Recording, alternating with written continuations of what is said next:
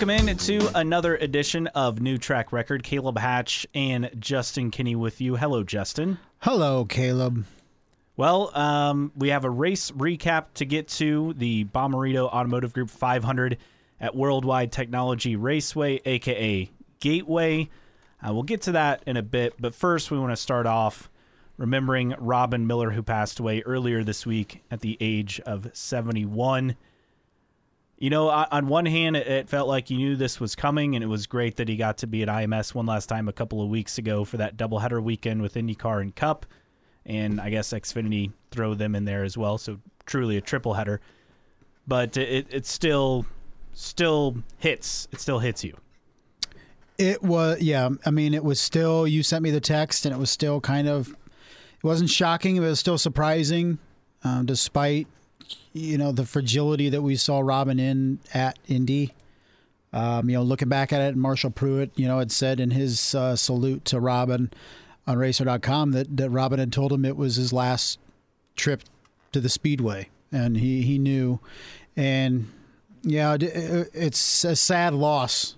And while we knew Robin, we had him on the podcast a couple times. I had spoken to him several times when covering the 500 and stuff down there. I mean, we weren't, you know, close friends or, you know, even friends, or acquaintances of Robin, but, you know, great guy, knew his stuff, and I respect Robin for being one of the few guys still left that would just tell you how it is. Yeah. And wouldn't sugarcoat anything. He would just say and write what we were all thinking. And, you know, to the point that that AJ had to slap him. And you know, countless confrontations, I'm sure, with drivers and car owners. But the respect that he still had from everyone, despite, you know, in many instances just telling the truth, just shows what kind of person he was and the kind of respect that everybody had for Robin. So tremendous loss for Racer and IndyCar and just the entire IndyCar community. Sad to see Robin go, but happy that he was able to experience some things. You know, he said returning to Indy a couple weeks ago was the best day of his life in terms of how it went. Being able to you know, be nominated for and, you know, be accepted into the Motorsports Hall of Fame. I think he went out experiencing everything he wanted around the sport of IndyCar, and we're going to miss him for sure. And not too many people get to hear all those accolades and be honored, you know, before they pass. Right. I think that's absolutely what was unique, but also, you know, it was kind of a nice thing for him to be able to experience that before he went out. And I think also the way that IndyCar as the sanctioning body and the Speedway, it clearly made amends with him before. And I don't know if that was necessarily a Roger Penske thing, but I think that helped make the relationship, you know, between IndyCar, IMS, and Robin Miller more amicable than it probably was even before. But I think that was something that really stuck out to me, and that they let bygones be bygones with everything regarding the split, and were able to move forward. And I think that was, you know, a sense of closure, I guess, in that scenario. Right. Everybody kind of knew what they were losing. And I think, you know, there's a begrudgingly respect for people like Robin that are not going to mince words, that are just not going to sugarcoat it. Just going to tell you how it is. And initially that can piss you off, especially if you're on the receiving end of something like that. But you do respect him for just telling it like it is. I mean, that's part of AJ's personality, right? Is, you know, you just got to, he's not going to mince words. And, you know, some of the best in their profession, whatever it is, just are straight-laced and give it to you whether you like it or not. And Robin was like that. And I wish there were more media members in 2021, not just in IndyCar, but I'm talking around the spectrum, that really challenge the narrative and ask the tough questions and write what we're all thinking or say what we're all thinking and don't care who they piss off. And that was Robin. And for those that, are so worried about, I'm going to, lose a source, this or that, Robin still had tons of people that talked to him. And he was a great writer, a great journalist, by all indications, a great friend and a great person. And it's going to be tough to go on without him. He was just, that one of those constants, one of those voices that you always associated with IndyCar, particularly, as I became a really big fan in the last, 10, 15 years. Well, and while no one was probably a tougher critic on the sport, also no one was probably a bigger cheerleader than Robin as well. No one was a bigger advocate for IndyCar than Robin Miller. And I think back to, we've all read, kind of his story and how he went from answering phones at the Indy Star to then covering the ABA Indiana Pacers, and then shifting to covering motorsports and IndyCar, which is what he wanted to do, racing midgets and USAC. And then, honestly, his career almost took off even more once he was let go by the Star, and then went to ESPN and Speed and NBC Sports and Racer. But it's so many different people, from multiple generations kind of got to experience his work. And I guess I want to get into kind of what are our first memories of Robin Miller. I'm sure I read some of his stuff in the Star before he was fired. I don't really recall that era. I think the time I really remember following stuff, and I was an IndyCar fan in the 2000s, but I wouldn't say I was like a hardcore. I watched a handful of races, followed it, but it was kind of hard to follow back then. I mean, when there's no hope for the future, it's kind of hard to fully invest in it. But I remember when the unification chatter started, Robin was the one who broke that story, which was then at Speed online. And that was, I want to say, January of 2008. And he broke that. And then I think he had a second story. And that's really when I kind of remember first coming across his stuff. Again, I'm sure I read it before then, but that's when I really remember things kind of changing. And of course, the mailbag over the years from Speed, and then also on to Racer. But that's kind of like my first memory of reading his stuff. And, he scooped everyone on that, just like he scooped everyone on Winston leaving NASCAR. Right. I met Robin, when I first started covering the Indianapolis 500 for the News Sentinel newspaper here in Northeast Indiana. And in my experience in covering events from Notre Dame football to the Indianapolis 500 to, occasionally a Chicago Blackhawks game, and just kind of being able to get around and experience some of these big events, there were many writers and journalists that were and still are unapproachable, that kind of have that elevated opinion of themselves. And you knew, as much as you respected their work, there's no way I'm going to go talk to that person, because they just, the way you'd hear them talk or their mannerisms or whatever, just like they're pretty pompous. And Robin was not that. Robin was as approachable of a person for a, wide-eyed 23-year-old at the time that didn't know what the hell he was doing, to introduce himself and to, pick the mind of Robin and ask for advice. And he didn't have to do that. He didn't know who I was. And, for Robin to do that maybe goes underappreciated, because there are plenty of people in the profession of journalism that just simply wouldn't take the time to do that. And so it just tells you a little bit about how accepting Robin was for anybody. He was just a regular person. I mean, in the end, he just came down. He was just a regular guy, just like all of us, and never became bigger than anyone. He just covered a sport, and it was his living, and he covered it and covered it well, and never thought he deserved any type of extra treatment. And that's why I think what happened at Indy a couple weeks ago was so earth-shattering to him, is because he just never thought he would have that kind of impact, but he did. And to your point, Caleb, it was great for him to be able to experience that and understand that prior to his passing. And to, have the support of the drivers in the paddock and everyone at the speedway and all the series there, especially, seeing Mario, having lunch with AJ, and AJ mentioned, he didn't come up for the race. He came up to have lunch with Robin, which, Yeah. I mean, it's crazy how Robin's heroes became his friends. And, in racing, especially back in the day in the 60s and 70s with how unsafe it was, I mean, drivers didn't, always want to make friends with other people because of the risks involved. The risks weren't serious injury. The risks were death. And here Robin, becomes friends with some of the legends. And it's not that he wasn't friends, with other guys. I mean, he was, and guys would come and go. That's just part of the nature of the sport at that time.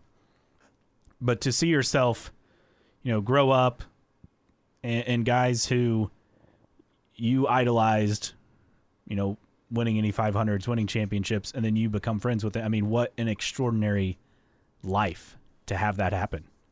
And you mentioned Mario Andretti. I'm sure at some point Robin wrote something that pissed off Mario Andretti, but yet they're still very close and friends, and that's just the impact that Robin had is, he could write something or say something about somebody and there was no ill feelings, long term. Immediate, maybe, but you got over it and realized there was nothing personal about it. It was Robin writing his opinion or writing facts. So I think people respected him for that.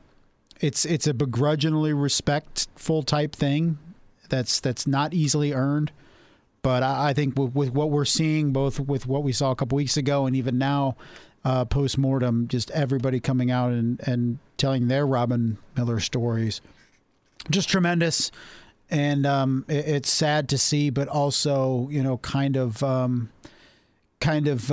welcoming to read and experience some what people have said and wrote and telling stories and all that, because it sounds like everybody within the IndyCar paddock and even the motorsports world have been impacted in some way by Robin Miller. Yeah, there are a lot of great tributes. Obviously, Marshall Pruitt on Racer, Bruce Martin of Speed Sport, Tony DeZeno did one for Trackside Online, Connor Daly did one for Racer, Graham Rahal had a longer note that he posted on social media. Several drivers, Tony Kanaan posted that he went to see Robin in the hospital, I think just like a week or so ago. So it wasn't just that he had ties to the previous generation. He had ties to this generation's drivers, and they all understood what Robin Miller meant for the sport, because he could be your biggest cheerleader. Like he's been for several drivers who are currently in the field, to kind of get them and help them along the way and help them get rides, and even advocating for them to get rides before they have landed. That part is fascinating. The kind of power he has. When you have all the contacts and connections, you can do that and make things happen. We always, talk about that with Roger Penske, but Robin also had that kind of ability. He absolutely did. A special guy all around, experienced a lot. And I don't think, you can openly question it. Is IndyCar where it's at now without an advocate like Robin Miller? He told it like it was. He called a turd, and thankfully now IndyCar is not a turd. And, a certain extent, I think we can thank Robin Miller for that. Yeah, and there's never going to be another Robin Miller, and I think that's the part that is like the hardest to comprehend moving forward, because you're never going to have someone like that with just the treasure trove of contacts, connections, friendships, people who, vouch for him, people he can vouch for. There just will never be another like it in the sport, and really just, he's the last of a kind in journalism probably as a whole. It's a absolutely tough loss. I hope, whether it's at Indy or something, or even within the series, that there's a way to honor Robin Miller going forward, kind of like we see the Economaki press room and all that. I just feel there's something that should honor that guy, because man, he did it for so long, and he did it well, and pissed off a fair amount of people, but, in a lot of ways, that means you're doing your job. Well, they have the Robin Miller Award for, excellence in That's right. journalism. So, Yep. and Bob Jenkins just got that. And, it's been a year. I mean, we've lost Bobby. We've lost Bob. Now Robin. So, I mean, it's kind of a tough time, within the sport with some of the legends that have passed. And before we move on, I wanted to get to just my Robin story. So obviously I've seen Robin at many racetracks, never really approached him. I am a shy person when it comes to approaching, people who, may not necessarily be famous, but to me are like a really big deal. So, I've seen Donald Davidson at the museum and failed to approach him just because I didn't want to bother. I don't want to be a bother. I think that's just how I put it. But I was in Indy. This would have been, I want to say, before the weekend of the 500 in 2019, I think. May have been earlier. I think 19, though. And I was for the Rapid Response to the documentary premiere. And I was there with my brother, and we saw Robin. He's like, "Hey, you want to go meet Robin?" I'm like, "Really? Like, he's gonna talk to us? Like, come on now." And so approached Robin, and we chatted briefly. And my brother's like, "Andy's got a podcast covering IndyCar," and Robin gave me his card, and he's like, "Yeah, here you go. Here's my card. Shoot me an email anytime." You're like, what? I'm like, okay. So I'm thinking, that's great, but there's no way he's going to respond to my email. Yeah. So I waited a bit. Because, or it's a fake email address. So I waited several days, obviously after the race, till things calmed down, and emailed him, heard back, set something up. We actually had him on the show.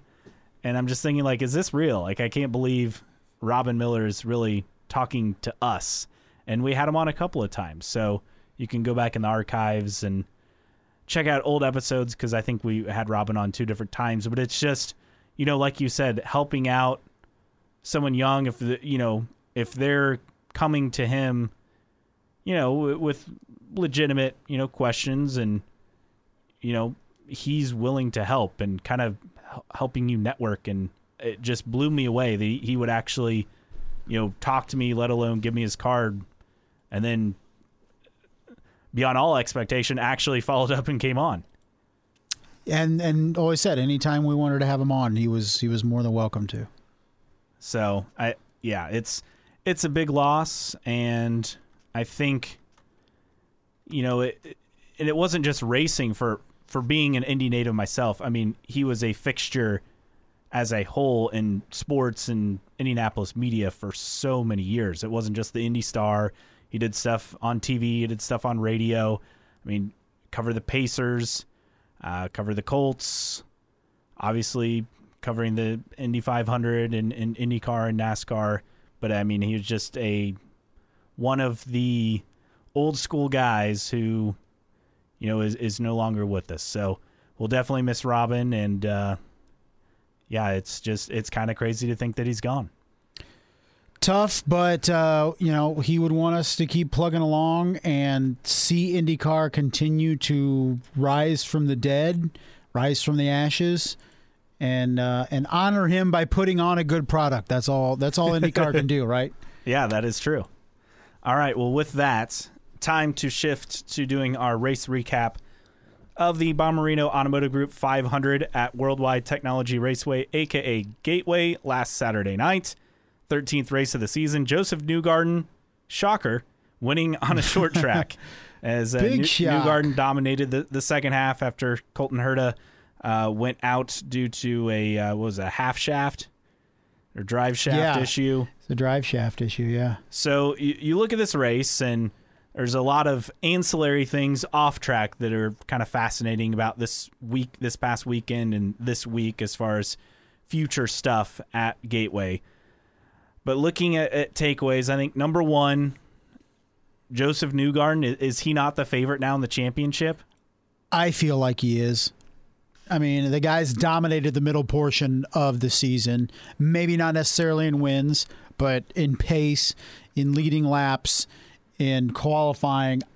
I think he's poised in terms of the best chance right now, despite sitting third, but only 22 points behind Pato O'Ward. I mean, if I'm a betting guy, and I am, but I don't think I can bet it on either DraftKings or FanDuel, but it's Joseph Newgarden for me. I think Alex Palou is trending in the wrong direction, most of it not of his doing. And until he wraps up a championship, I don't know if Pato O'Ward can do it over the final 3 races. So I'm Team Joseph right now. How about you? Yeah, I think it'd be nice to see a new champion, whether it's Pato or Palou, but just the way everything is trending, you have to think it's Newgarden. I mean, Pato's been solid, but look, whoever wins that third race amongst those 3 drivers, and they've all won 2, whoever wins that third race to me is, I mean, I'd be shocked if they're not the champion.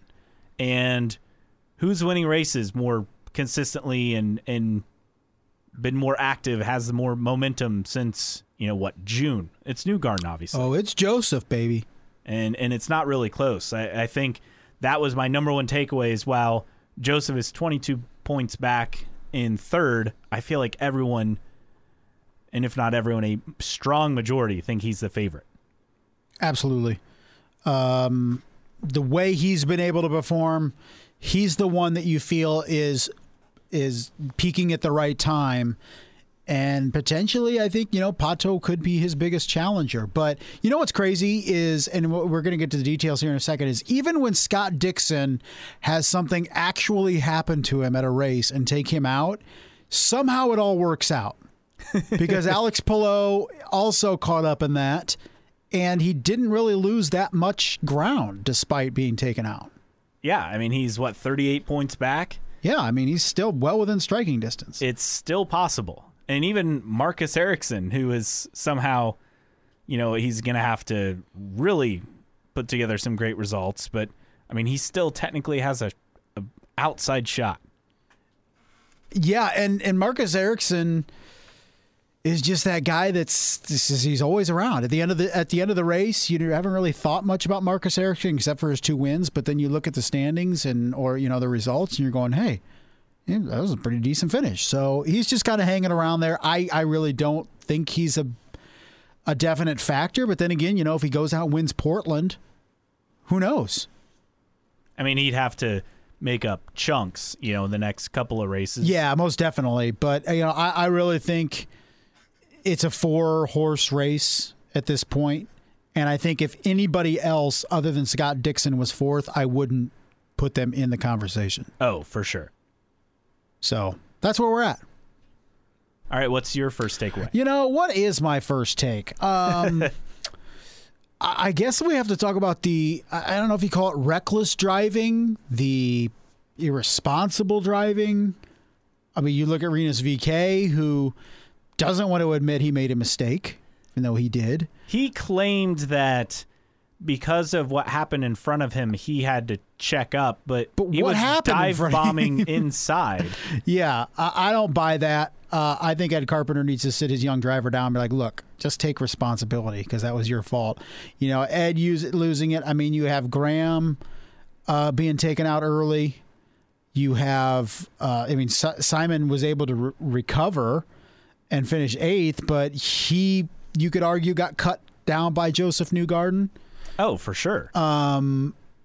It was just it was a messy first part of the race. It was a long race. First of all, like it was, I don't know if time wise it's a NASCAR-esque race, but it felt like a NASCAR race. It was long. 2 hours, 24 minutes, 10.9404 seconds. So that's actually pretty long for an IndyCar race. Yeah. So it was a long race. And but it was decently entertaining there late, but you saw Ed Carpenter do an unforced error. You saw Alexander Rossi make an unforced error, owned up to it, 100% his fault, but still Rossi actually in line for a decent result, 3rd straight, and puts it in the wall. So I feel like I don't know what to attest to. I don't know if there's just impatience, particularly early, but there was a lot of guys making some questionable moves, and I'm pointing at you, Rinus VeeKay. and I'm pointing at you, the race winner, Joseph Newgarden, and Graham getting taken out as well, which he was just a bystander. To me, that was on Ed Jones. Yes, I mean, he did. He part of it is Ray Hall gets the benefit of the doubt, but also rightfully so. You earn that. Well, Ed Jones left the entire lower lane of the track open. Like either he couldn't turn. If that was the case, if Ed Jones comes out and says my car just wouldn't turn, I couldn't keep it down on the track, that's one thing. But I don't think that was an issue for him. No, he just I left just think that. Guys were being way too aggressive at the start of the race. And look, you fully expected there to be either a first lap or a very early caution. I'm talking within the first 5 laps. That was not a surprise. Right. But that it just kept happening. And, you know, it doesn't bother me. I think a lot of fans just want a perfectly clean race, but then we get those races and they're very boring. Yeah, that's the balance, right? People get bored if there's no cautions, and then they get upset if there's multiple cautions or there's too many. So where's that sweet spot for people where there's just enough Is it 3? Is it? I don't know what it is, but I think the timing of the cautions is critical. I felt after the early cautions, I'm like, okay, let's get some green flag laps in here, some extended time, and we did a couple times. So I thought it was fine. It was just a significantly long race, which ended up in the end. I just don't think there was much up front that could be done. I really feel that Pato just kind of settled in. And look, I'm going to run for points here, and I don't blame him. But I really thought that that Joseph was the class of the field, particularly once Colton Herta went out. I'm going to get to my second takeaway here. Yes, what do you have? I'm going to do this one early because you're probably going to think I'm going to steal it. Are you going to bring up Jimmy Johnson? No. Okay. He did not participate. Okay. Well, I know you. He was not in the field. You find a way. My second takeaway. Shout out to AJ Foyt Enterprises. Hey, how about that? Let's clap for him. Yeah. Great run. Not only for Sebastian Bourdais with a 5th place finish, but shout out to Dalton Kellett, who put together the best race of his career. And this came after he was spun by another car early in the race. Yes. And was that Ed Carpenter? Who was that? I think so. That got into him close to the start of a restart, right? It was not Kellett's fault. He did an excellent job on Saturday night. In fact, so excellent that Dalton Kellett, and looking at the number of laps here, he finished on the lead lap. So Kellett in 12th, again Bourdais in 5th. A huge weekend for the Foyt team because, look, Kellett's best result on the season before that was 18th. That was at Detroit 1. And then for Bourdais, he's had terrible results. That's his best result since the season opener at Barber, and then he had a 10th at St. Pete the next week. No top 10 since, couple of top 11s, but just a huge result for them. And with Kellett, this is big for the leader circle as well. Yeah, that's the biggest impact. He's still pretty far behind, but say he can put together some results, he's going to have more competition too. It's not just, the Carlin and the Felix number 7 car, but also Meyershank 06 car with Elio will compete the rest of the season. And also we expect the number 45 Ray Hall car to compete the rest of the season as well. So a lot of competition at the back, but man, that huge weekend, and I have to give them a lot of credit, not just Bourdais because he was solid and, they went off strategy and it worked. But, Kellett was racing people. He's in the top 10 for a while. Again, just a great performance. And I understand there's a lot of attrition in this race, but when you're at the back, you got to avoid that stuff. And he was able to avoid it and did a solid job. So, yeah, I have to say I'm impressed. He was legitimately in the top 10 and finished in 12th. I feel like you touched on what I was going to say because I'm a glass half empty person is all he had to do was stay out of trouble. But he didn't even stay out of trouble. Well, you know what I mean? Like, it was attrition. Everybody 16 and back was out. So the worst you could finish as long as you didn't crash was 15th. And so he beat Kanaan, Grosjean, Hinchcliffe. So, yes, good on you, Kellett, but attrition definitely helped. Yeah, but again, when you start in the back on an oval, I mean, and there's a lot of crashes. I mean, he started 24th. He started dead last, and he was able to improve by 12 spots and make it happen. So, to me, that's impressive. And then Bourdais one-upped him by improving by 13. So it was a success. Yes, I would agree. It was a successful. I think they deserve the praise in this instance. That's all. I would agree. That's all I'll say. So that was your number 2. Yeah. Let's talk Romain Grosjean then. All right. He was screwed by strategy. Yep. But I felt like it was a very solid showing for Romain Grosjean. I feel like he was in contention to finish with a top 5, in my opinion, particularly in the middle portion of the race where he was passing guys every second or third lap. He was the show after all those early cautions. Absolutely. When we got rolling. I mean, passing Kanaan and Hunter-Reay and going after multiple guys. I mean, that was the show in the first half of the race, and he was the entertainment factor. He absolutely was phenomenal at that portion of the race, and I think could have been a contender for even a podium at that point if strategy hadn't kicked him in the butt. And it was humorous. I felt the best best part of the night for me was when he got up in the marbles and was radioing in that something was wrong with his car, and Olivier Besson had to basically say, no, you're up in the marbles. You just got to go around a couple laps, get that stuff off. So that's how much of a rookie he was, is thinking something was wrong with his car when he got up in the marbles there. So it was an entertaining race following Grosjean around, and his up and down night, and finished a little lower than he should have. But overall, pretty successful running for Grosjean, and we'll see him at all the ovals next year. Well, at least we expect to see. Yes, I feel like it's pretty safe to say, yeah. I would agree. And started 14th, finished 14th, but like you said, he probably was in line for a top 10. I don't know if I'd go as far to say top 5, but, I mean, you're probably right based on the attrition. I mean, it was just a strategy call that didn't quite work out because they wanted to run him all out and not worry about saving fuel just to get the experience. He completed all the laps except for one. Great beginning performance. I think, to me, to out-qualify 10 other drivers is phenomenal. Impressive. Yeah. And, yeah, he lost a lot of ground on the Rookie of the Year battle with Scott McLaughlin, but we never really felt like that should have not been realistic for him to do, but here we are. I mean, he's 15th in the points, and he didn't run 3 races, including the Indy 500, which is double points.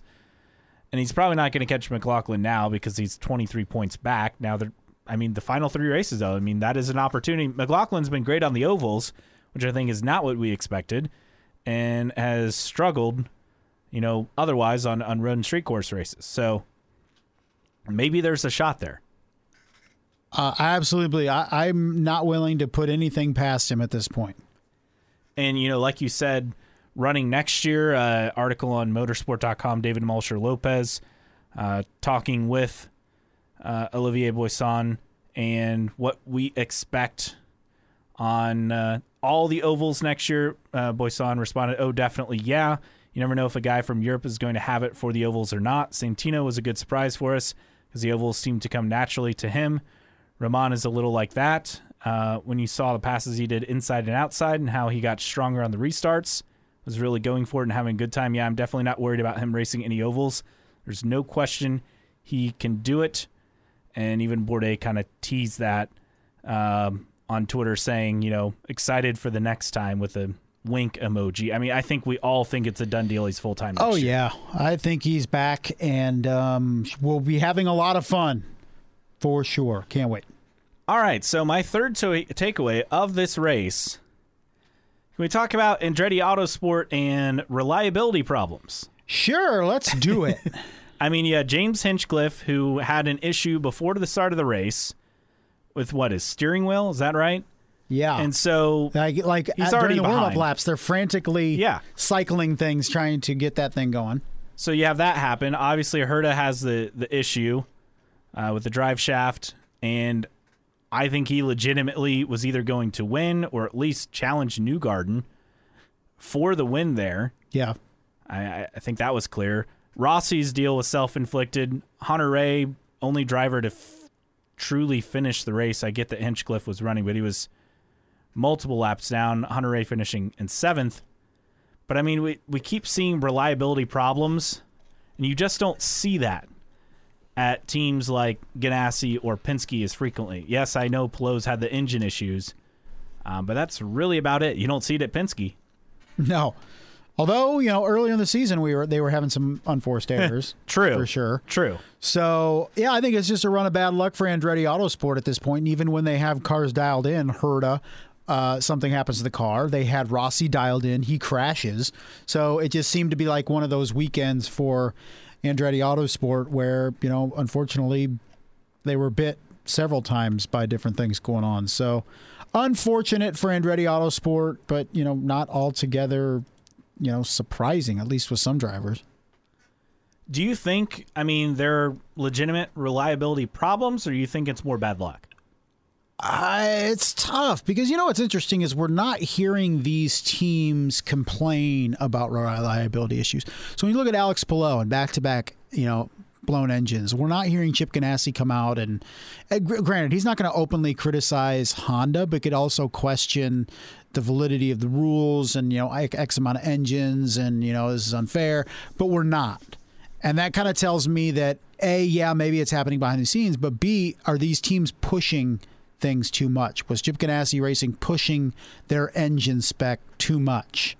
And, resulted in some blown engines. So same with Andretti Autosport. Or were they pushing certain things too far to try to gain an advantage and something happened? So I think that's a situation or a possibility we need to consider with this is, maybe it's these teams just trying to get every little advantage out of these cars and sometimes pushing parts of the car past their limit. Yeah, I think it's, at least for Andretti, I think it's a combination of, like you said, pushing maybe a little too far, but also, let's be honest, the drivers have a lot to do with this as well. Right. Rossi, that's all on him. And to me, when you're pressing, it's later in the season, you're trying to get a good result. Guys like Hunter-Reay and Hinchcliffe, they have to do everything they can to get good results because they know they're pretty much gone from those Andretti seats at the end of the season and have to find work elsewhere. And for Rossi, next year he still has a contract for them, but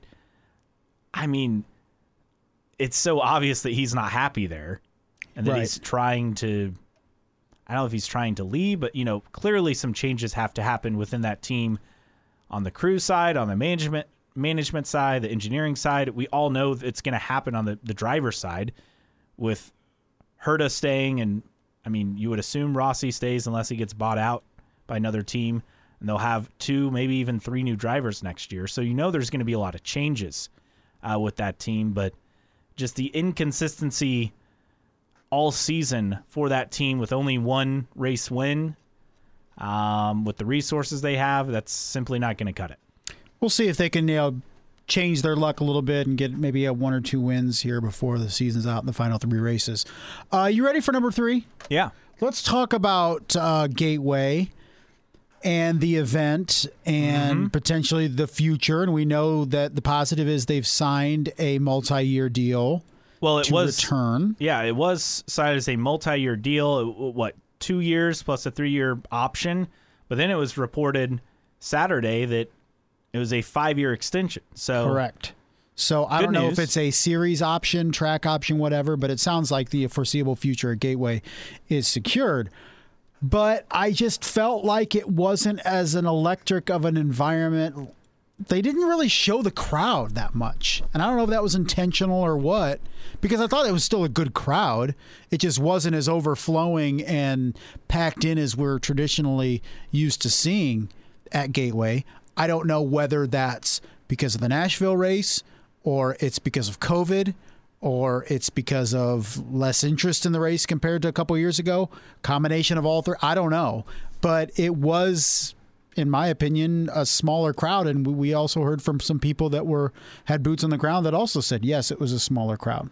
I think it's a combination of several things. You mentioned some of them.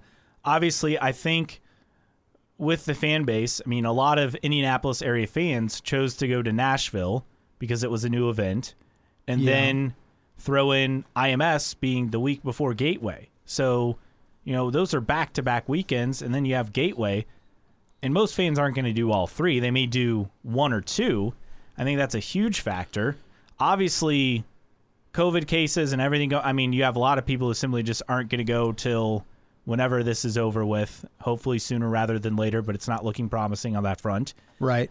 And, different restrictions when it comes to on the Illinois side, which is where the track is, and then the Missouri side, which is where everyone in the paddock and most fans stay because that's downtown St. Louis. I mean, there's not a whole lot on the Illinois side of the river. It's an industrial area. I mean, the track was built on an old landfill, right? So, it's not like there's a lot to do over there. Yeah.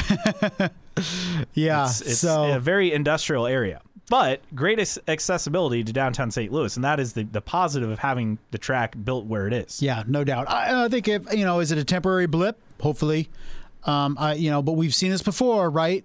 Iowa, where it's exciting. And then it starts getting less and less and less people. And the next thing you look up and it's like, man, this is half the crowd what used to be here. So I don't know. It didn't look like half, but it looks like, 25,000 as opposed to 35 to 40 or so thousand? I don't even know if I'd say that much. I think maybe it was down, 15%, maybe 20, maybe. But it was just interesting that NBCSN didn't show packed crowds or the packed crowd in there. Was that intentional or not? I don't know, because look, I become an expert at motorsports and being strategic with the camera angles to hide crowds or lack thereof. All the time. All the time. I'm an expert at that. I know what's going on. You're not fooling me. And the fact that NBCSN didn't really push the crowd and show, they did some zoomed in shots during pre-race ceremonies and stuff like that, but they never did address the giant crowd that they usually do at Gateway, right? Or show a lot of fans. It was just a little bit strategic to me. So we reached out on Twitter, hey, anybody there? Can we, get a shot? And, a couple people did, say, yeah, my section usually is full and it was empty and stuff like that. So hopefully it's just a temporary blip and not the beginning of a trend at Gateway. Well, let me throw in one other thing that I think also is playing a role on this. I don't know about a huge role, but it's something. And it's not something you can just completely ignore. And that's the report that we saw, I think, right before the weekend, that Cup and Gateway could be headed toward a race date next year. And I don't know if that's people, holding out saying, oh, we'll wait, till next year and go to the Cup race. Adam Stern with the report on that. Not that this is a surprise, because we've heard rumblings about this and it wouldn't be surprising. But what does that mean for IndyCar moving forward? Does that mean that the IndyCar race is just going to dwindle in attendance like we've seen it at a lot of tracks over the years? IndyCar at Chicago, and then they got a Cup date at Chicagoland. IndyCar at Kentucky, and then they got the Cup date and had huge crowds early on. And, of course, that track, we don't even think it's going to host racing ever again. Same with Chicagoland. Look, it's disappointing. It's disappointing. But look, a track needs to look out for its well-being, right? And still, getting a Cup race is the premier for majority of tracks, particularly ovals. They don't have any chance to get an F1 or anything. So I don't blame Gateway or anything. It's just, and I get it. It's frustrating as an IndyCar fan because, look, Gateway is that one oval that we can say, hey, look, this works. We had a big crowd at this one. But you know what? Cup is also looking for tracks that get big crowds, and Gateways could potentially get that for them. So, and Cup is looking for tracks that are different from their core portfolio, what it used to be, right? 1.5 mile ovals. They're shifting away.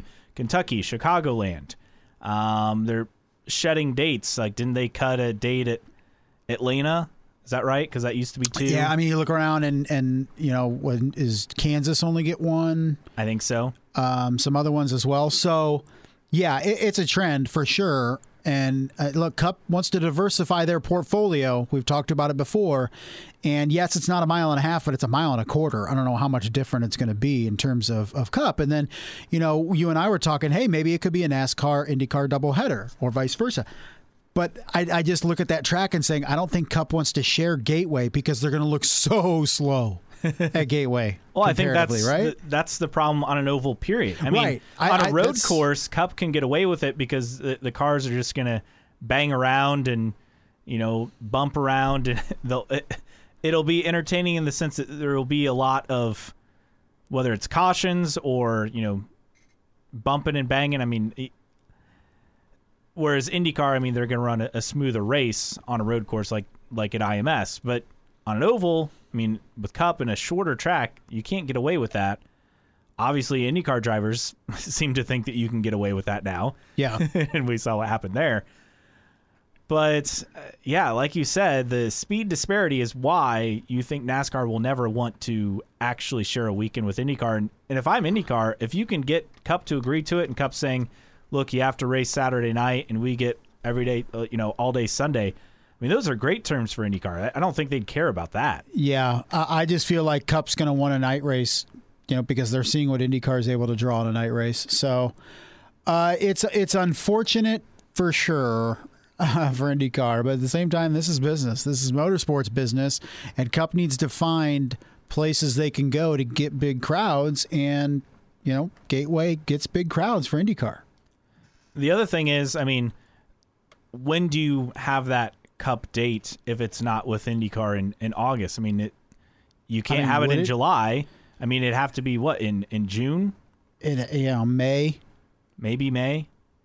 And I don't know about the openings on the schedule. I'm not that nuanced on the details of the Cup schedule. But I don't know what. It seems like it's a done deal. In fact, I've even heard from people that, this is one of the worst kept secrets, in the racing worlds, that Cup's going to Gateway next year. So I just hope it's far enough away from IndyCar's date to hopefully not affect much the attendance there.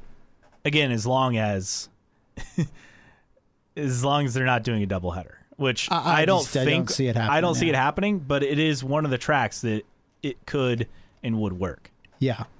Yeah, I just don't think Cup wants to do that. Oh, no. I mean, they don't really have anything to gain from it, and that's why they don't want to do it. Yeah. For obvious reasons. There's not much to gain. Okay, looking at some kind of closing notes on this race. The TV rating. I don't think we expected a lot. Saturday night on cable, it's never going to be that great. But I must say it was decent. A .25, 424,000 viewers. That was down from Indy. But again, that was afternoon on a Saturday, as opposed to a Saturday night. And it still beat out the Gateway from the year before, right? 2 years, yeah. I mean, because they was tough to find. So it was, okay, here it is. Down from last year, which was daytime, Sunday, and Saturday on NBCSN, but that was the week after the Indy 500 in 2020. They got 545,000 and 445,000 viewers. The higher number coming on Sunday, which makes more sense. But apples to apples comparison, 2019 Saturday night race, .20, 310,000. Much bigger number. So yeah, I'll say 25% growth from 2019. I think that's fine. We'll take it. And good news, IndyCar outrated trucks, which was Friday night at Gateway. Let's go. So I mean, you got to take the wins when you get them. Xfinity easily beat out IndyCar. In fact, basically doubled it, more than doubled. On NBCSN, the race Saturday on NBCSN from MIS. But again, you take the wins when you get them, and for IndyCar on cable on Saturday night, I guess I have such a low bar that if you're getting ahead of anything over 400,000, to me, I'm like, you take it. I mean, if it's growth, I'll take it. I don't care if it's one extra person. I will take it. And Saturday night was growth compared to the last, quote-unquote, normal season, 2019. Yeah, and I think, I think that is the takeaway. That's the positive thing you have at the end of it. Really, that's kind of like the only other major note that I had. I think there was maybe one other or two other things that I saw, but I don't know. Do you have anything else you want to add? I don't think so. It feels like it's been 2 weeks since that race, doesn't it? Right? It really does. Road to Indy. I did not watch the lights races, but I watched the heard first they were 10 laps of the first race. Entertaining and also quite controversial because of tire issues. Yeah. I never heard what happened to the second one, but the fact that they just called the first race off at 9 laps to go, a little weird. Yeah, so in lights, the second race, they had a mandatory caution halfway through to change tires and pit. But props to David Malukas, swept the weekend, beat out Kyle Kirkwood. I mean, that championship battle in lights, I think, is a lot closer than we would have expected. Yeah, most definitely. And I think it's getting a little exciting. And I always plan on watching lights, but then I get behind in the weekend, and then I'm just like, you know what? Let me just look and see who wins. And it's the person leading with, 31 laps to go. I'm like, all right, I'm not going to miss anything. Yeah, they had a great battle. Incredible save, too, by Kyle Kirkwood that he posted on social media that he had during one of those races as well. This note from Marshall Pruitt in the cool-down lap on Racer.com. Marcus Ericsson, again, you mentioned earlier, he's just kind of quietly there. He's just there. Finished inside the top 10 for 7 consecutive races, which includes 2 wins and a podium. How about that? Pretty good results there as well. And we'll kind of see, what happens down the stretch as we kind of get into the home stretch of the season. In fact, looking at the points, and IndyCar posted this, I thought this was interesting. The driver who has led the championship with 3 races to go has won the Asterisk Challenge Cup 8 times since 2008. And these are the instances. So 2008, 2018, and 2020, Scott Dixon. 2011, Franchitti. 2014, Will Power. 2016, Simon Pagenaud. 2017 and 2019, Joseph Newgarden. I'm noticing a trend with Newgarden there. 2017, 2019, what is this year? 2021. 2021? I mean, it's kind of like Dixon up until he won the title in, 15. It was every 5 years. Yeah. 2003, 2008, 2013, then he won in 15. But then he continued that with a title in 18. And, Newgarden's got to be the favorite. Absolutely. And I feel like it's a significant favorite at this point. Yeah, I would agree, and we'll see what happens, but I mean, Joseph Newgarden just dominates on short tracks as well. He's won 7 of the last 14 IndyCar races on ovals less than 1.5 miles, according to Trackside Online. Career average finish in 23 races on those types of tracks, 6.4. It's pretty good. Pretty good at this. It's not bad. It's not bad at all. A good gig if you can get it. A couple of quick notes. We got confirmation that it's a surprise. The Music City Grand Prix will return next August 5th through 7th. Huh. Shocking. Yeah, the same weekend as before. I don't think that's any surprise. No. And also, we expect the West Coast swing to happen, and we'll see. Fingers crossed, because it seems like it's a little iffy at this point. I get that they've doubled down saying, everything's good. We mentioned last week a Motorsport article with quotes from promoters, and this week Racer has an article with some quotes.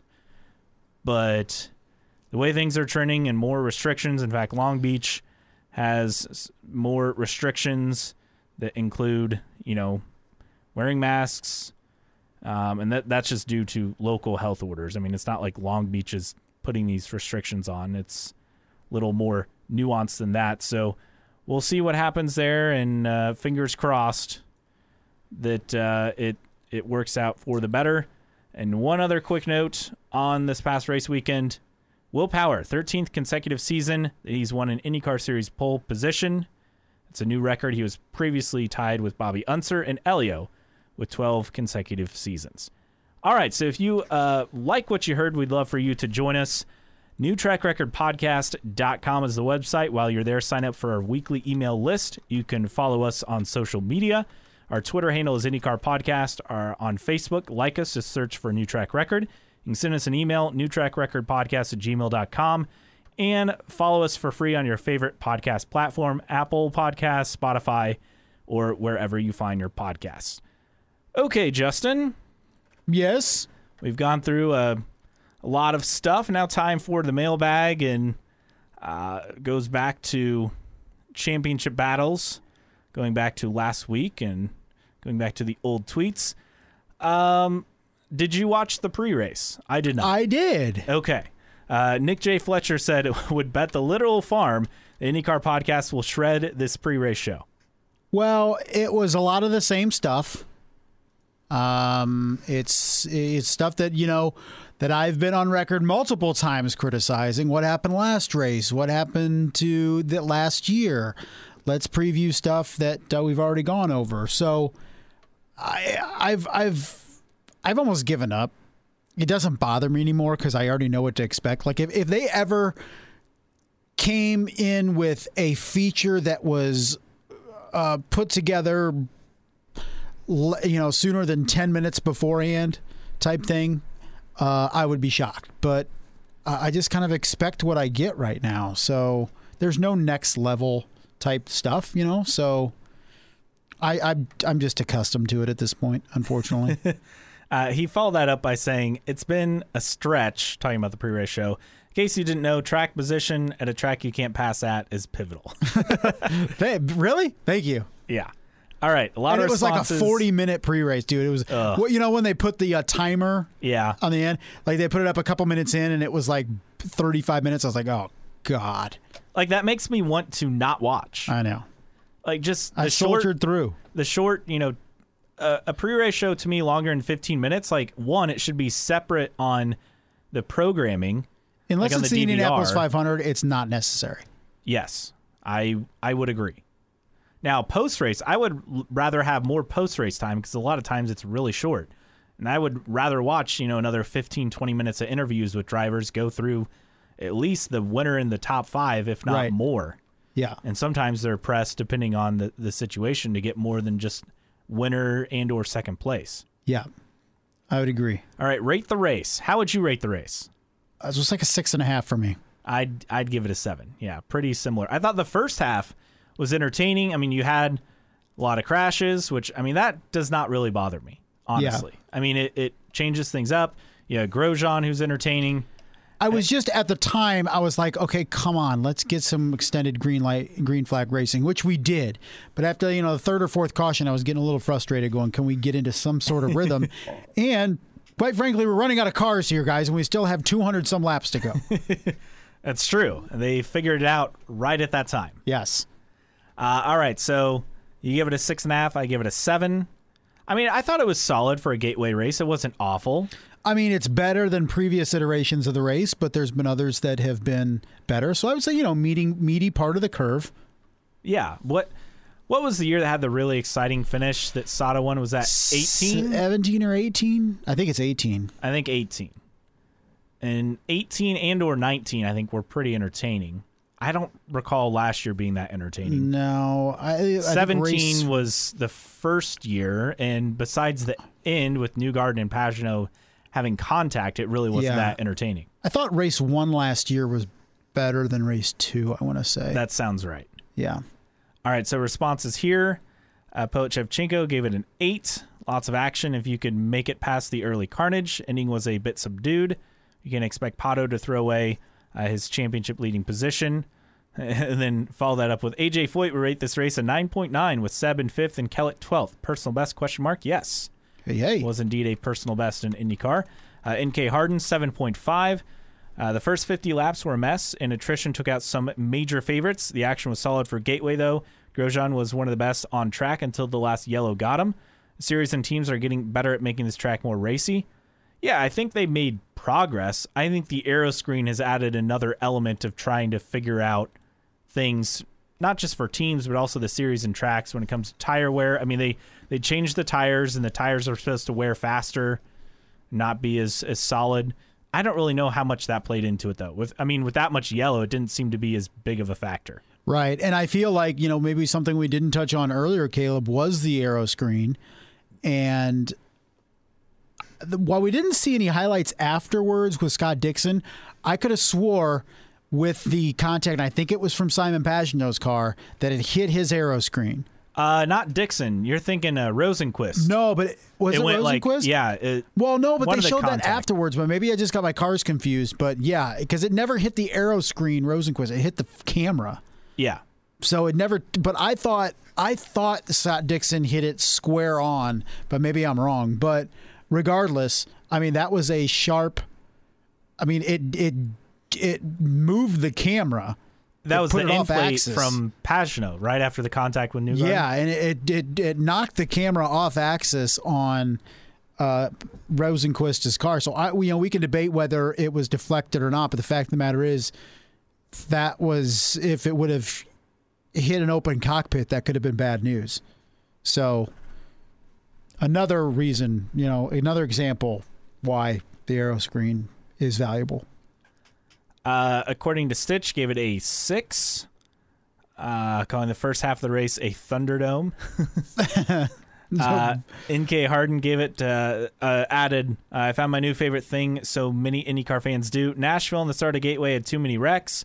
IMS Road Course and the last 200 laps of Gateway were boring. All they want is 2 hours of side-by-side action with no wrecks and 100 passes for the lead. That's it. Yeah, it's a fine line for that perfect race. Fontana 2015 still had a finish under yellow, and that's regarded as one of the perfect races. So okay, just pointing it out. That's all. Hunter's Way 67 gave it a 7. Some great action on the restarts, but that swerving needs to stop. Grosjean was incredible.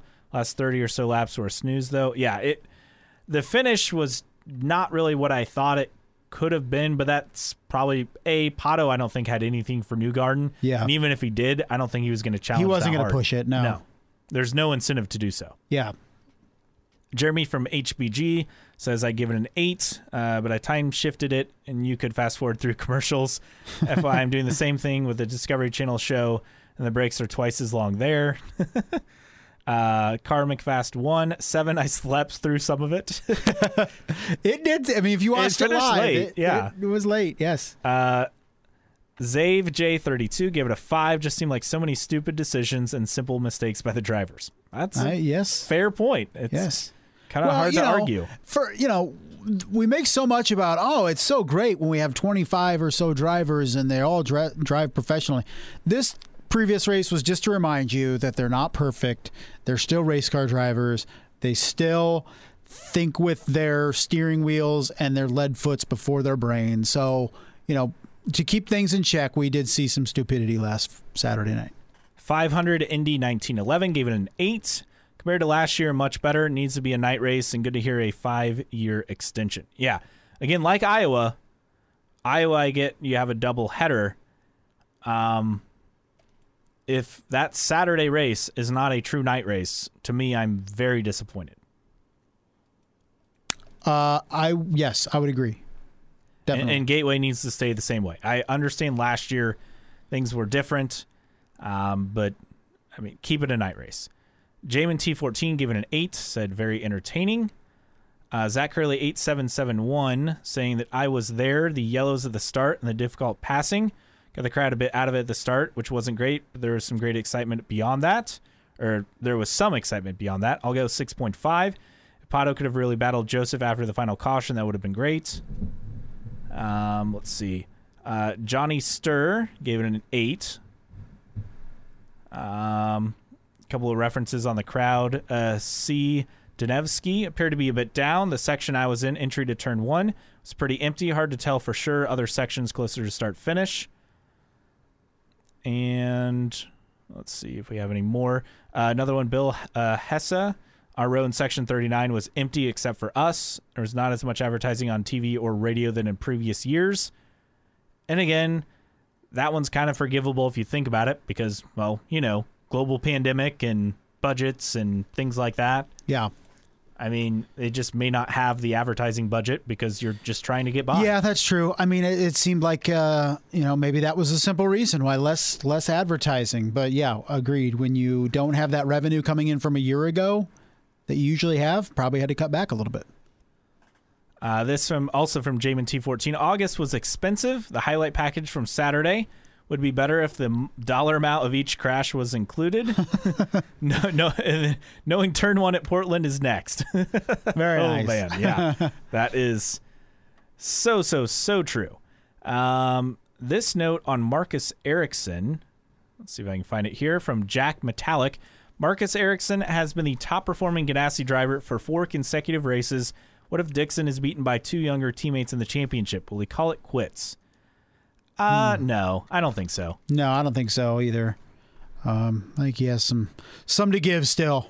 I think to him, yes, you want another championship, but also I think he wants another Indy 500. I think that's more of an I would incentive. definitely agree. Some notes on Robin Miller passing. Vicky Lynn 26 writing in. And I just read not long before this that he was taking a break from the mailbag again. That was fast. R.I.P. Robin. And Gay Harden saying, past few months have taken many icons of the sport. Uncle Bobby, Bob Jenkins, legends are growing older, but man, what legacies they have and will continue to leave behind for generations to come. And a couple other notes on Robin. Depster1 tweets, may not be a journalist who is a bigger advocate for the sport they covered than Robin. I'd recommend listening to his episode with Dinner with Racers. He tells some great stories. I'm not sure if I've listened to that one. Me neither. I've listened to a handful.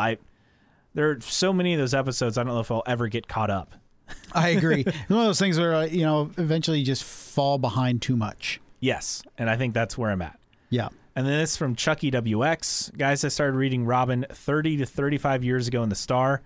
Never been a part of a team, IndyCar or anything, just a fan from Indianapolis. Robin's passing has got to me more than anyone I never met. There's a hole that will never be filled. He connected with us all. Very well written and well said to wrap up the mailbag this week. Okay, moving on to news and notes, and honestly a fairly quiet week when we're talking about news and notes. A few announcements regarding Juncos. Ooh. One, a surprise. Toby Sowery will be ending his 2021 Lights campaign, switching his focus to stepping up to IndyCar. I think that was a bit of a surprise. He's kind of struggled. In fact, the Juncos team is, on the Lights side, I think has struggled more than we would expect. Yeah. This season, he said, with immediate effect, he'll end his Lights season. Decision made after a disappointing run of results with Juncos Racing. I mean, that's part of the problem, too, with Indy Lights as the season goes on. Drivers with IndyCar aspirations, or at least, not limitless money, are going to start looking at it at this point of the season and going, there's no use for me to keep driving, and the money that I have left over for the rest of the season would be great for next year's Indy Lights season or next year's IndyCar season. So it is an issue for sure, but I think it's always been an issue, I think, in motor racing and junior formulas is, kind of dropping out if you don't have a limitless or unlimited budget and you're, for all intents and purposes, out of the championship race. Some more Rate the Race notes here. Daniel SEM 2004, 8.5. Plenty of on-track passing. Lots of drama outside the last 30 laps. Some dumb decisions by questionable drivers. AJ Foyt Racing with a very positive race. Grosjean with a solid first oval race. Should be nothing for Justin to complain about. Oh, I'll find something. There's always something. Yes, there's always something. Bengals DFW gave it an 8. A few quick cautions early are to be expected. Mixing up race strategies. Mechanical bad luck. Decent passes thanks to Grosjean. Could have been a 10 if we'd had a race at the end. Let's see. Also some notes. People tweeting in this from Bauer Racing. Screenshot of CGR IndyCar. This is a note during the race. Bauer Racing saying, you really pissed them off. And this is CGR IndyCar tweeting, lap 50 out of 260. Blows moved up 10 spots since the beginning of the race, while the legend Tony Kanaan is running the same pace as the leaders. Aye. I think they do that intentionally. And I love it. It's great. It is great. We appreciate the extra attention on that. Let's see. No doubt. let's see. We have, I think, a few more I forgot to get to. This on the championship poll. 48% of you said Newgarden wins the championship. 30% Award, 14% Palou, 8% Dixon. Tyler_Allen. If Newgarden keeps up this streak, he'll do it. He seems like Dixon, that once they find their stride, they're hard to stop.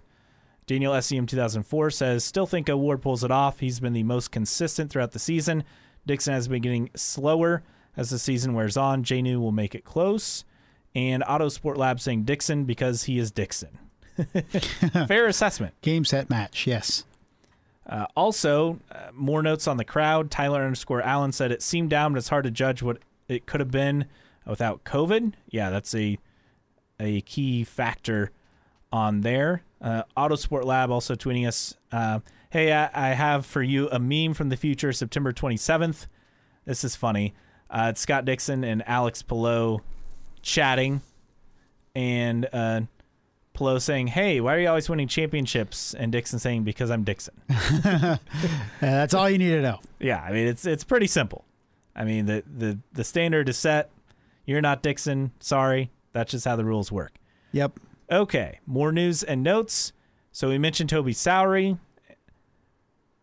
but also we got to mention a sponsor Hey. for the IndyCar side. Remember, they're running Portland and Laguna Seca and Long Beach, and Dynamo Edge, all one word, will sponsor, and it's the number 77 entry. So not number 32 like they ran with Kaiser in the past and other drivers, but the 77 car, Dynamo Edge, will be the sponsor. They will be the, I guess, the primary sponsor is the way I took this press release. I don't really know anything about the company by reading this release, so that's actually not good. Hey, who cares? They as long as they pay the bill. Yeah, that is true. As long as the check clears. Yeah. So congrats to them on getting a sponsor. Are you doing some crack research here? I'm going to try my best. What is it again? Dynamo Edge. So like dynamo and then Okay. the word edge, but all one word. I'll do my best here. They don't have a Twitter account. About a website. If they don't have a website, that's I'm a very problem. concerned. Yes, I would be very concerned. Let's see. Oh, maybe. Yeah, I'm not seeing anything. Okay. Hey, So- get that check first. Yeah, get that check. Hope that check clears. But good news, I'm kind of surprised we haven't had an announcement on the driver. I mean, there's still some time. So, but I would expect a driver announcement, before race week. But Yeah, we last podcast we talked about on the Wikipedia page, and yes, I know it's Wikipedia, that it had Kyle Kaiser in there for 14 through 16. Now it's TBA. Wonder what changed. Just saying. I Maybe wonder somebody what saw changed. it and say that's not right and took it out. Okay, getting in on silly season stuff. There was a racer article on Max Chilton saying, I definitely would love to stay with the team, obviously, as they're part of the family, but I need to call teams if that doesn't happen. I mean, basically no news in there. But I did Yeah. find that article fascinating because, look, I'm hard on Max Chilton. I'm hard on Carlin. But Max Chilton made a great point that, look, it's in this sport in 2021, it is near impossible to compete as a single car team. There's just too many good teams around to be able to do that. And with the shoestring budget that Carlin's doing this thing on, which Max Chilton mentioned without mentioning it, kind of, but basically saying, look, we're not on the shaker rig. We're basically showing up and run with your brung type thing for Carlin because they have no data to bounce off. And when you're looking at, Nashville, where you have one practice session, then qualifying, that, some of these condensed weekends, they have no hope whatsoever. So I feel for Max Chilton in the sense that, he's really a guy that's on an island with not much help in an underfunded team. And, for them to get better results, I think they need a better driver, but also Max Chilton has no help whatsoever. So, maybe he is maximizing what he can do with that team. I don't know. Yeah, I mean, Daly was 11th at Gateway at a track he's normally good at, but because practice, qualifying, and race were all on the same day with a practice session that was in the daytime, which makes it kind of hard to really know what you have. I mean, 11th is solid, all things considered. I mean, that's a track that Connor's usually very good at. But yeah, it's hard to disagree that you have to have at least a 2-car team to be competitive.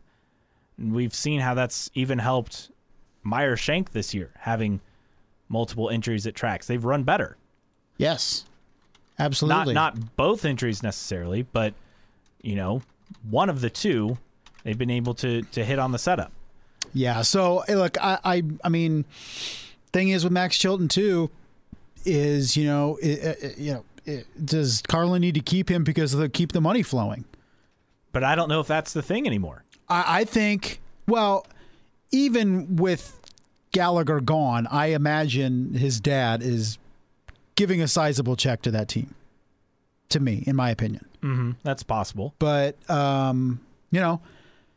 Carlin's got to switch it up at some point. They need to add a second car, and I know they've discussed it, but we'll see it when we see it. They have to show some progress with this team, in my opinion.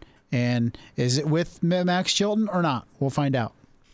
Some silly season notes from Jenna Fryer, the AP. There are paddock rumors that Pagenaud is headed to Shank to replace Harvey, who presumably is moving to Rahal in the Hy-Vee third car.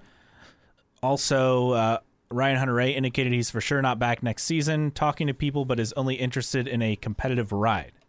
That part is interesting because how do you define a competitive ride anymore in this sport? Define competitive. I think everybody can be competitive. And also from Fryer, a Ward takes aim at a driver he won't name, then indicates he's talking about Rossi. I think people know who they can race dirty. I had a lot to lose today, and they know that. That's interesting. Yeah, a little bit. And then these notes from IndyCar Deep Throats. First off, on the track side, Homestead in the running for a race next year as the track is open to bringing the series back. Per source, it sounds like the goal of the track is to find a title sponsor and for it to optionally be the second race of the year after St. Pete. Time will tell. Sounds great, but good luck getting a title sponsor. Oh, man, you're so skeptical. Look, if they want to bring it back, let them bring it back. Let them figure out the financials. I'm just saying the track, though. I mean, it's an ISC track. It's a track that IndyCar has raced at in the past. If they're interested in bringing it back, I have to feel they did their due diligence to potentially have a sponsor. I would hope. It could be the reason why we don't have the schedule yet. I mean, I think... Yeah, that's what we said. I think the longer we've been under wait, the impression that it's basically the same, and then we added in Iowa. And we lose... Texas goes from 2 to 1. Right. I think it's a very good question. I think the longer we wait, the better chances we have that we're going to have an extra race that we're not thinking about. Could that be Homestead? Roger's priority has been to add ovals, not oval. Iowa is an oval.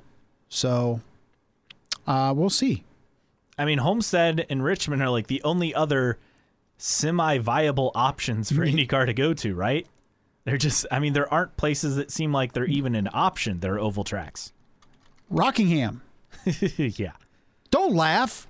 North Carolina, Rockingham, North Carolina. I'm not North talking Wilkesboro is probably going to be back for Cup either next year or 2 years from now. That's what I've been told. Really? Yeah.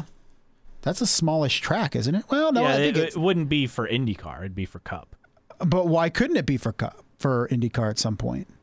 If they're putting the upgrades in it, and I think it seats similar to...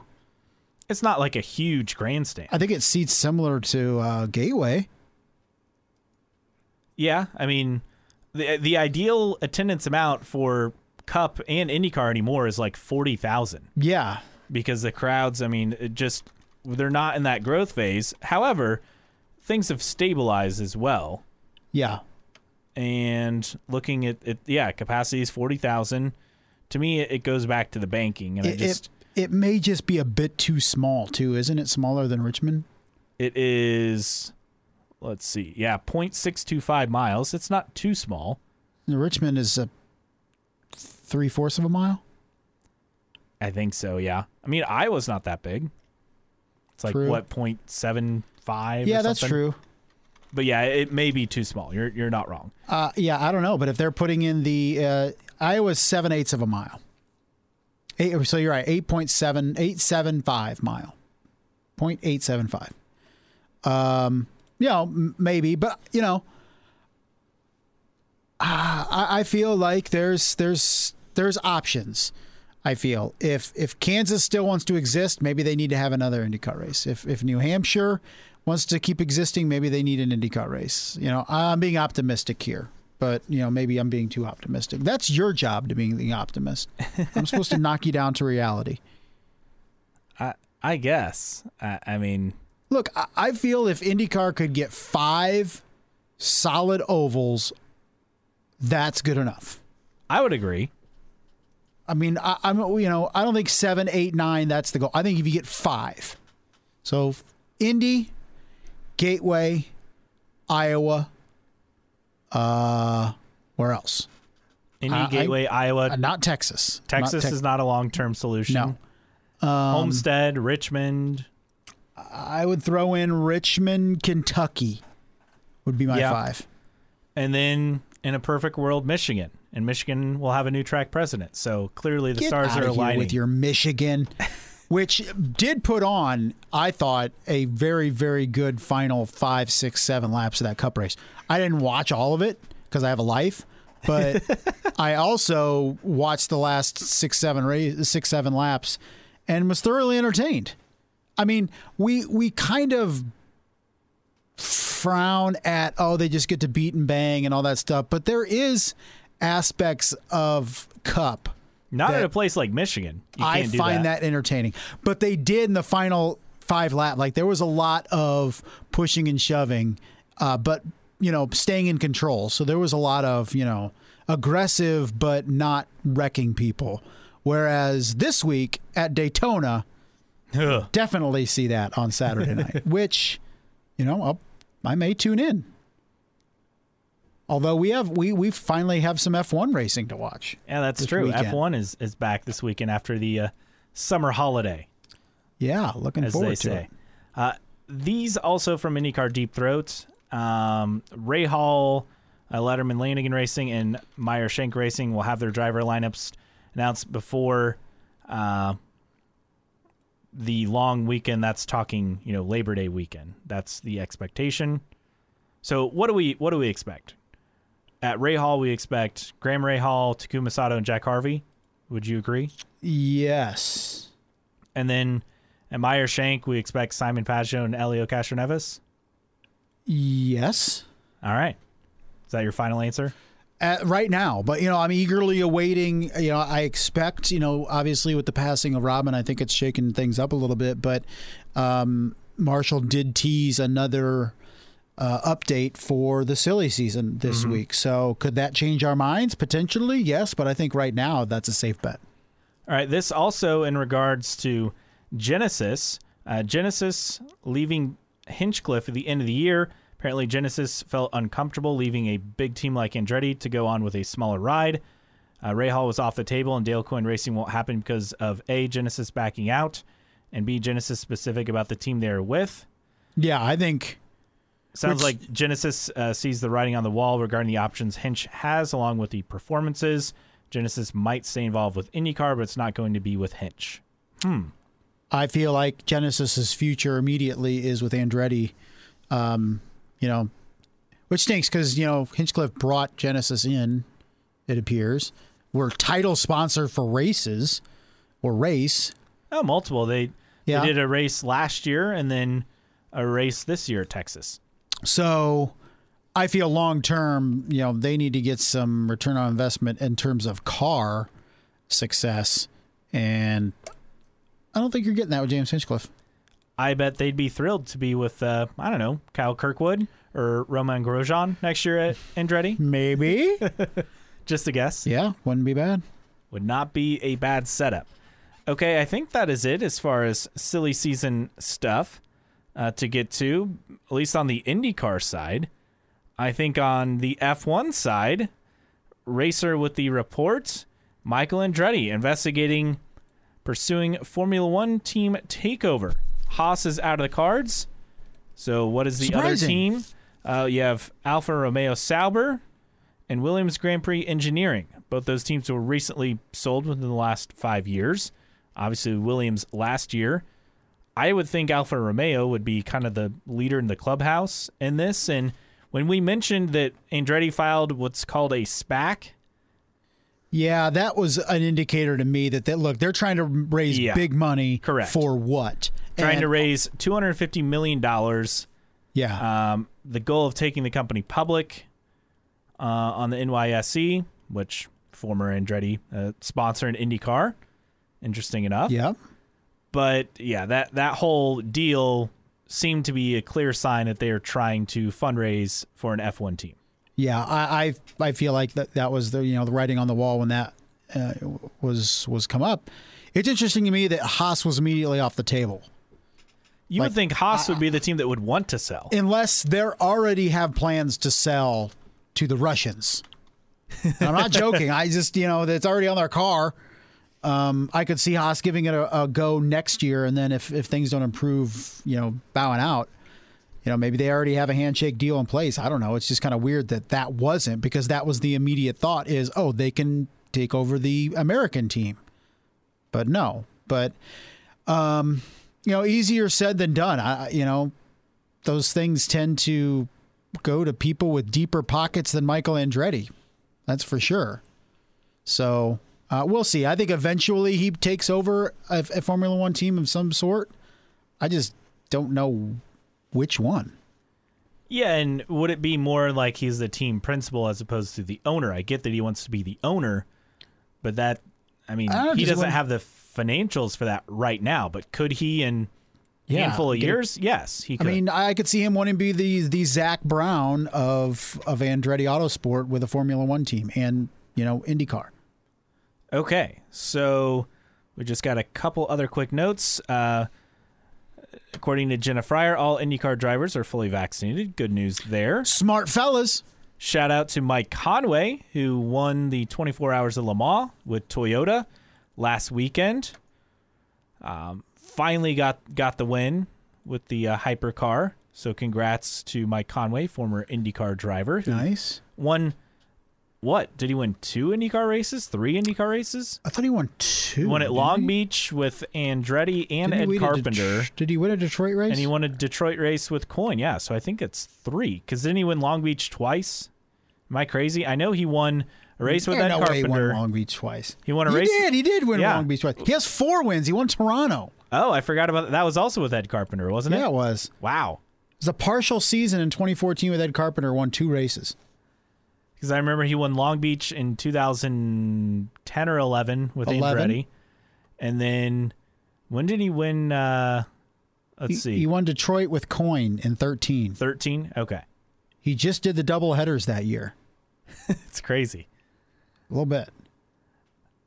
So shout out to Mike Conway. That is a career-defining win for him, and he's had a lot of success in sports cars and finally got that Le Mans win. So congrats there. Yeah, he's a guy that stepped away from IndyCar racing, and, it was his prerogative. I think he made a great move because he's had plenty of success following that, for sure. You just don't turn down a Toyota deal for international sports car racing. That is one of the top teams. You do not, and I think he's in first again in WEC right now. He won it last year, the championship, and I think he's in first right now.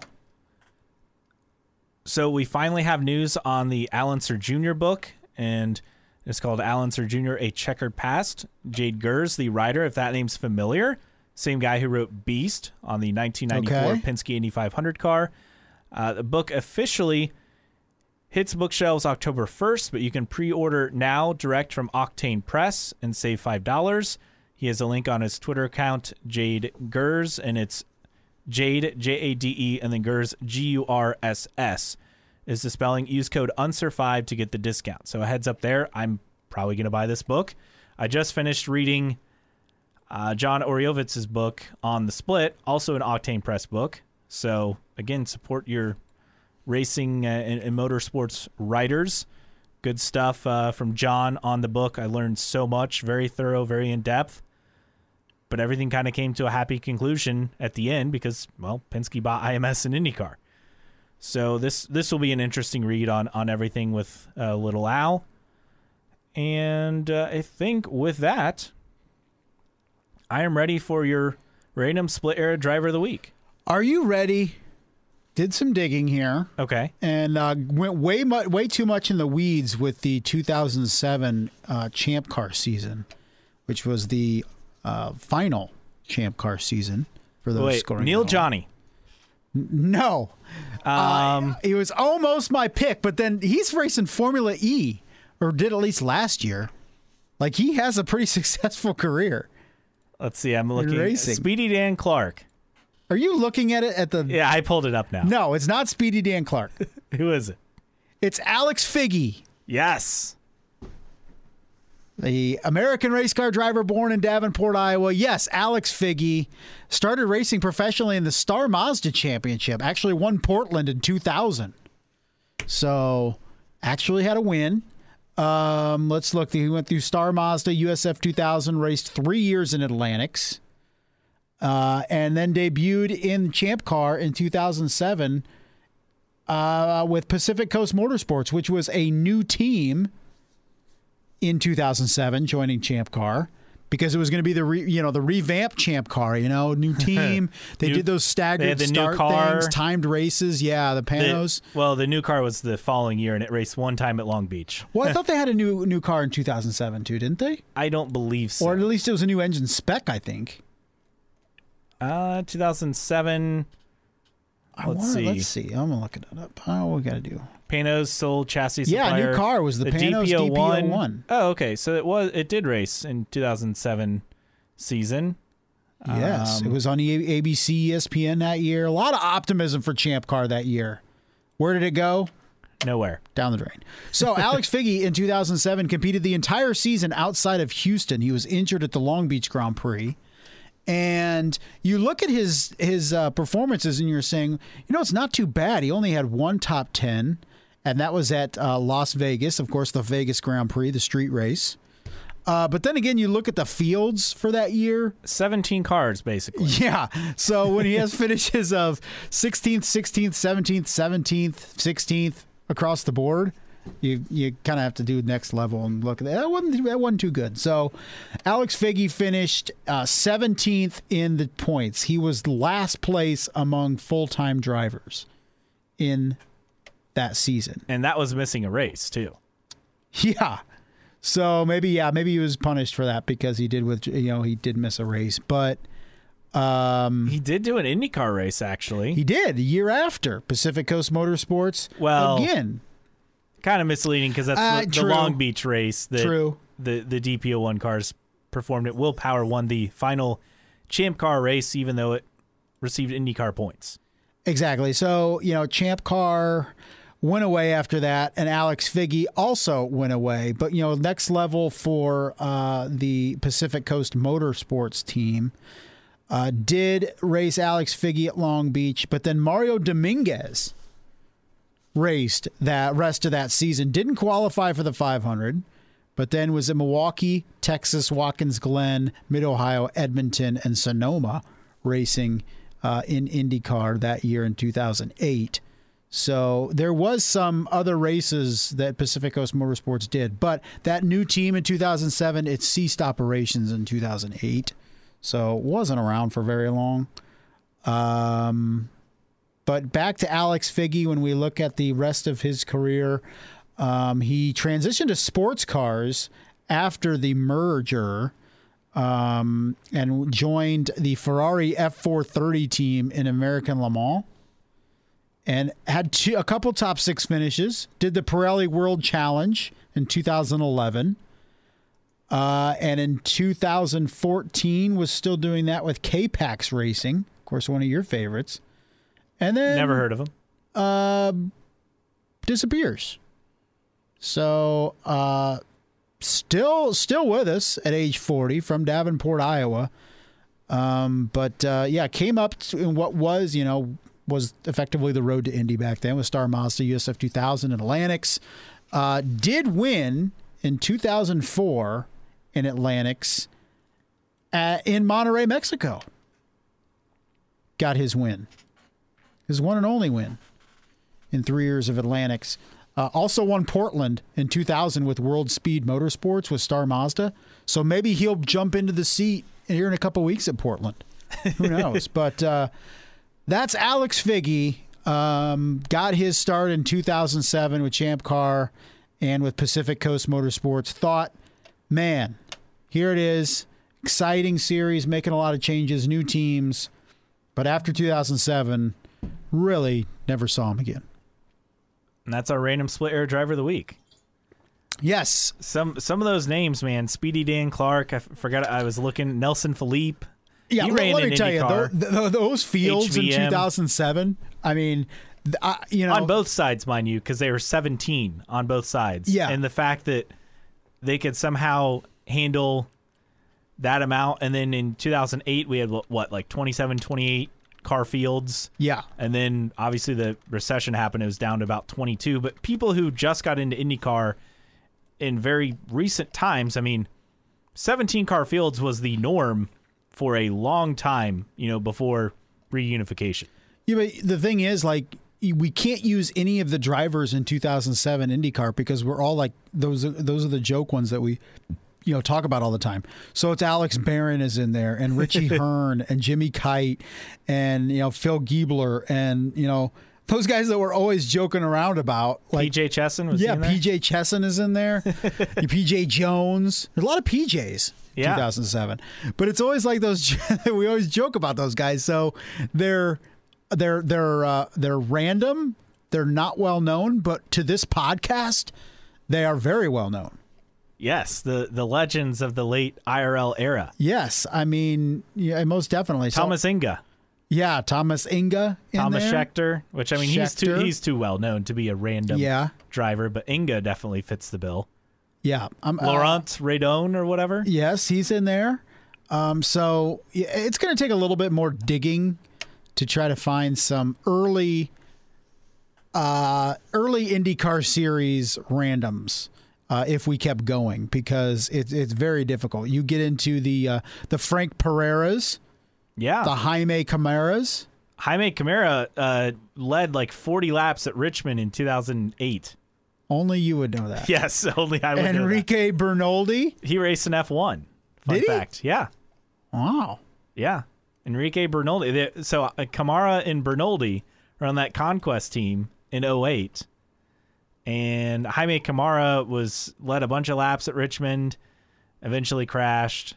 Bernoldi had raced an F1. Now I can't remember how many starts he made. He had 29 starts. Okay, that's F1. More than I would have guessed. With Orange Arrows Asia Tech. Yeah, so the old Arrows team. Yeah, and raced in 2002 with a Cosworth engine. Didn't know that.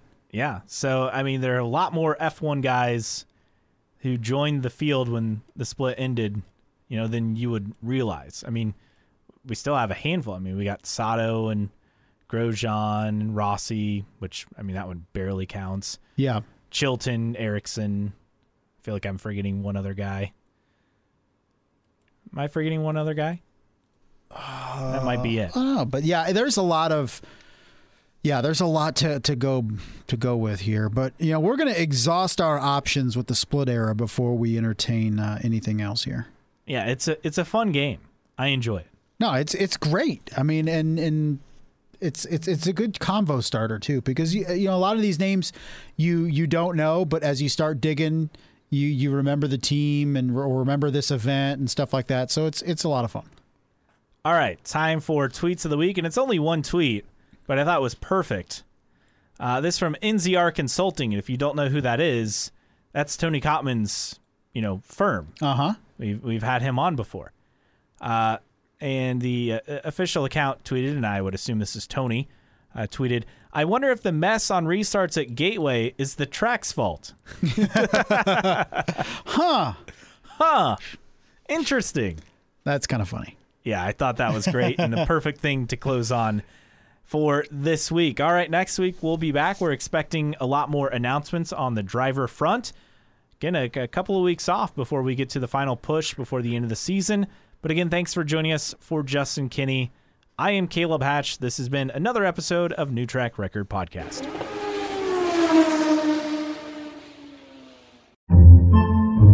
Podcasts by Federated Media.